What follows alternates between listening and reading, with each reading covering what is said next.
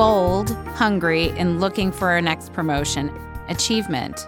I'm Lauren Stibgen with the Christian Working Woman, and oh, how badly I wanted that title, and admittedly, sometimes I still do. How does the Lord call us to work? Is the title so important? Today we will explore how humility and prayer can help us shape ourselves into a humble worker for the Lord. Angry and confused. The new woman that was hired was occupying not only the office, but the promotion that she deserved. She resigned over a title and was determined to achieve this at yet another company until God wove humility into her heart as a result of prayer. This is the story of one of the women who's joined our weekly calls, who was very upset when she didn't achieve the role of Chief Marketing Officer. Comparison robs us of our humility, and often our drive for achievement places comparison smack in our face. Consider God's word in Luke 18 about the two men who go to the temple to pray.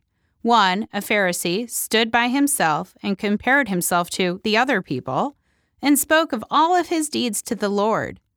The tax collector, on the other hand, stood at a distance with a lowly posture and asked God for mercy. We learn that all those who exalt themselves will be humbled, and those who humble themselves will be exalted. Humility itself is a foundation for prayer. It opens your heart to be clear of your position in reverence to the Almighty God. Your humble posture is opening your heart to allow God to change you. The beautiful part about being humble is the great expectation that we can have that God promises not only to exalt us, but give us riches and honor of life. The promise is consistent throughout God's Word. In addition to the verses above in Luke, James 4:10 states, "Humble yourselves before the Lord, and He will exalt you." Proverbs 22:4, "The reward for humility and fear of the Lord is riches and honor of life." The exaltation may not be the title you expect or the promotion that you want, but we know He is working for our good.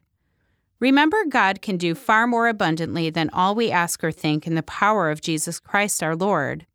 How can you humble yourself in prayer with the Lord today? Is your posture keeping you from the beautiful expectation of exaltation, riches, and honor? Thanks for tuning in. If you're looking for more resources to help you grow in your faith and boldness in the workplace, visit our website, christianworkingwoman.org. There you'll find messages like this, articles, Bible studies, and more. Join me tomorrow as we consider others and pray for the lost.